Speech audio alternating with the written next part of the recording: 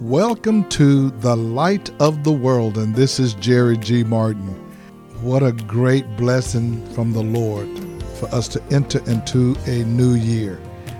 I believe that God didn't just sustain us so we can just celebrate, but He sustained us so that we can be who He called us to be and do what He called us to do in this dark age that we are now living. He said, "You are the light of the world." Today's message is going to encourage you to be who God called you to be.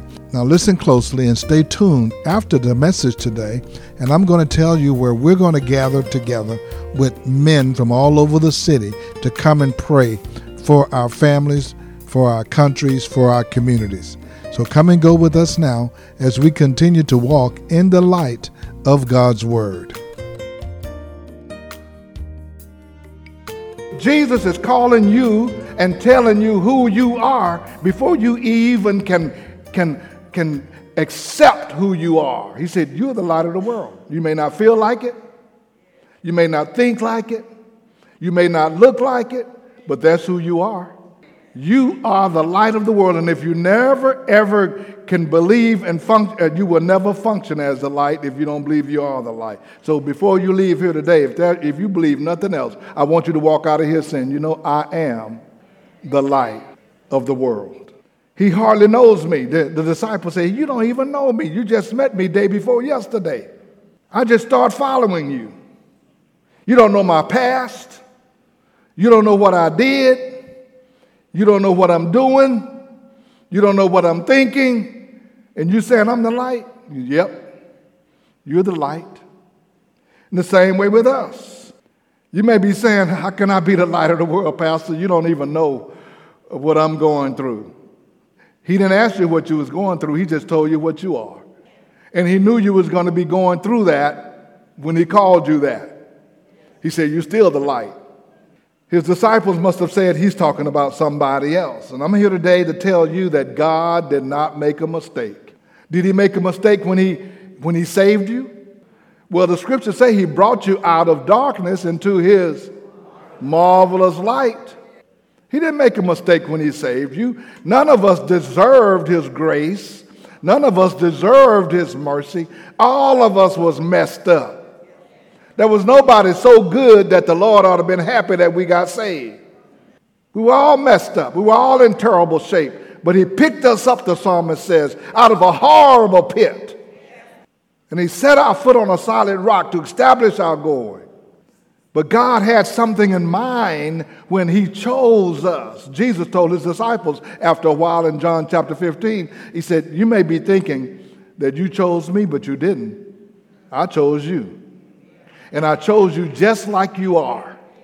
I chose you with your hurts. I chose you with your habits. I chose you with your hang-ups. And I'm going to use you if you just let me do that. It don't matter what you got going on. It don't matter what you're doing right now. I chose you to use you. I did not make a mistake, and I still plan on doing that. You might have messed up since you got saved. I'm still going to use you. If He can use Peter, who denied Him 3 times, right there before His crucifixion, saying, "I don't even know the man," after he done been hanging with Him for a while. "I don't know him. I ain't been with him." One of the first things Jesus said after the resurrection, "Go get John and tell Peter too. I already told him, upon this rock, Peter, I'm going to build my church. And you're the one I call. So no matter what you do, I'm still going to use you. You just get yourself together, get right on back over here, and begin to do what I called you to do." Jesus is still talking to us today. Notice that He did not say, "You will be the light of the world." So we don't have to think about, well, when I get more maturity, when the Lord send me a supernatural anointing, when I get more knowledge of the Word, when I get my degree, when I go through my Bible lessons. No, He didn't say you will be. He said you are. And you're that right now. If you just got saved 10 minutes ago, He said you're the light. Because when you get saved, you get connected with the source of light, and that light flows to you, and then you can become a source of light to the others. Some of the brightest light in the world are new believers. Why? Because the people that know that they were in darkness can see right away that something changed in their lives. If any man is in Christ, he is a new creation. So people who just came out of darkness, give their life to Jesus Christ, go back around their homes and their families, the people can see right away, man, something has changed in your life. What they're looking at is the light of the Lord Jesus Christ changing in their lives, and they're drawn to that light. So what is the significance then of light? It is prominently mentioned throughout the whole Bible. The first word spoken by God in the Bible is in the first chapter of Genesis. And the first thing God said was, "Let there be light." And when you go to the last chapter in the Bible, in Revelation 22, there's mention of light, that God is the light that lights up the heavenly place, that there is no need of the sun because the brightness of God is so bright. He starts with light and he ends with light. The Bible is filled with scripture references to light. Psalm 27:1 said, "The Lord is my light and my salvation." Psalms 104 verses 1 say, "O Lord my God, you are very great. You are clothed with splendor and majesty. He wraps himself in light as with a garment." Psalms 118:27, "The Lord is God, and he has made his light shine upon us." John 3:19, this is the verdict. Light has come into the world, that's Jesus, but men love darkness instead of light because their deeds were evil. John 8:12, Jesus spoke again unto the people. He said, "I am the light of the world. Whoever follows me will never walk in darkness, but will have the light of life." Jesus was that light that came into the world. He declares that whoever follows him will have the light. Do you follow him? Will you have the light? You have the light simply because you belong to Jesus Christ. Nobody else can stuff out your light. Nobody else can talk about you, say, "You don't have the light." Yeah, you got the light. Don't let anybody else talk you out of it. That's the thing the enemy wants to do. He talk to you all the time, say, "You don't have nothing. You don't even hear from God. You know, God doesn't love you. Why does things keep happening to you?" All kind of stuff he keep trying to tell you, so you do not let that light shine. He don't want that light shining. The reason you have the light is to be productive as God's agent, as God's ambassador. That's what Paul says in 2 Corinthians. We are ambassadors for Christ. So we're his agent in the world to guide those in darkness to the light. See, God has only one agenda, and that's just to bring people to himself. For God so loved the world that he gave his only son, that whoever believes in him doesn't have to perish, but shall have everlasting life. Jesus said, "I came to seek and to save those who were lost." And there are lost people by the millions that are going to hell because nobody has exposed them to the light.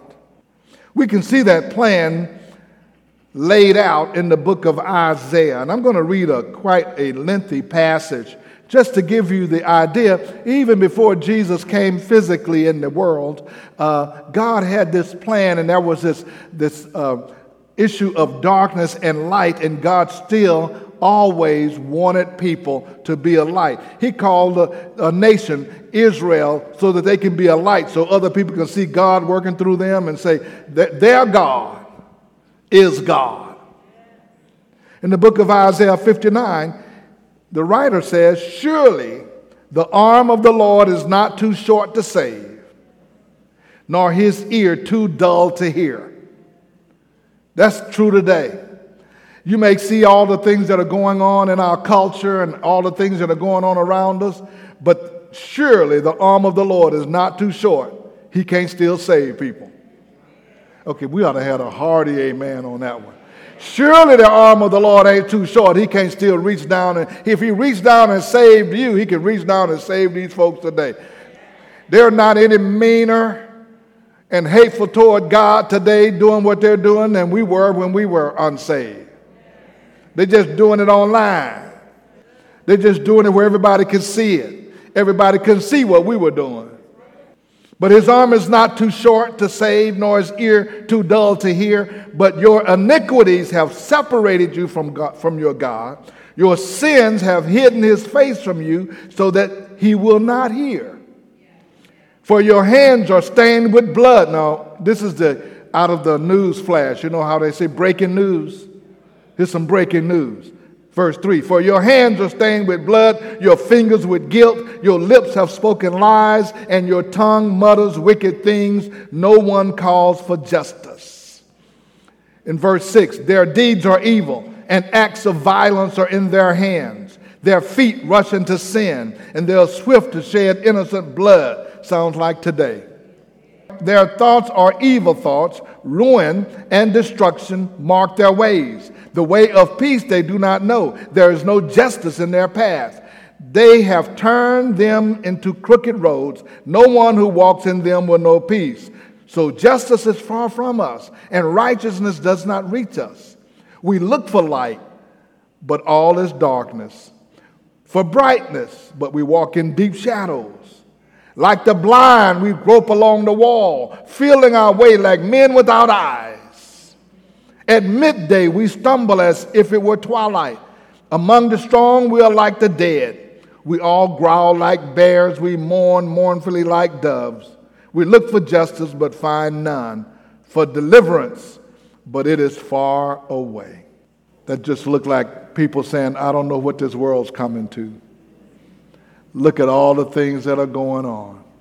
Oh, I don't want to watch the news anymore. It's just terrible, terrible. That's nothing new. He wrote about it thousands of years ago. This is the way people go when they have no God that governs their lives. So what do we do about it? He goes into the next chapter, in chapter 60 of Isaiah. He says this, verse 1, arise and shine, for your light has come, and the glory of the Lord rises upon you. Boy, you ought to meditate on that scripture all week this week.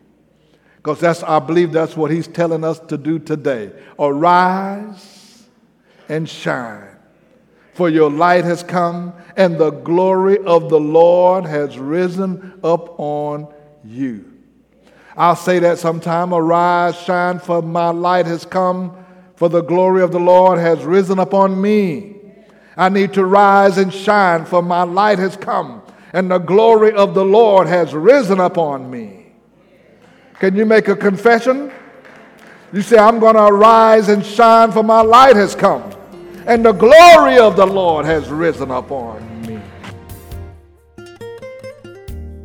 Thank you for listening to our broadcast today, as I've been sharing a message that Jesus gave to his disciples about being the light of the world. Jesus also gave them messages in that same book about how to pray. Speaking of prayer, we're going to begin this year with a dynamic prayer meeting for men. Women, if you're listening to me, help me out with this. Share with your husband, your son, your father, your brother, your uncle, your nephew, your grandfather, your grandson, to come and be with us this Friday, January the 5th at 7 o'clock p.m. at the Greater Love Mission Church of God in Christ at 8410 Lay Road. Get a pencil. We're going to repeat that again before we finish. But I want you to know that men are going to come together from a lot of different churches. A lot of different pastors are going to be there from our Impact Pastors group. We're going to come together with one goal in mind.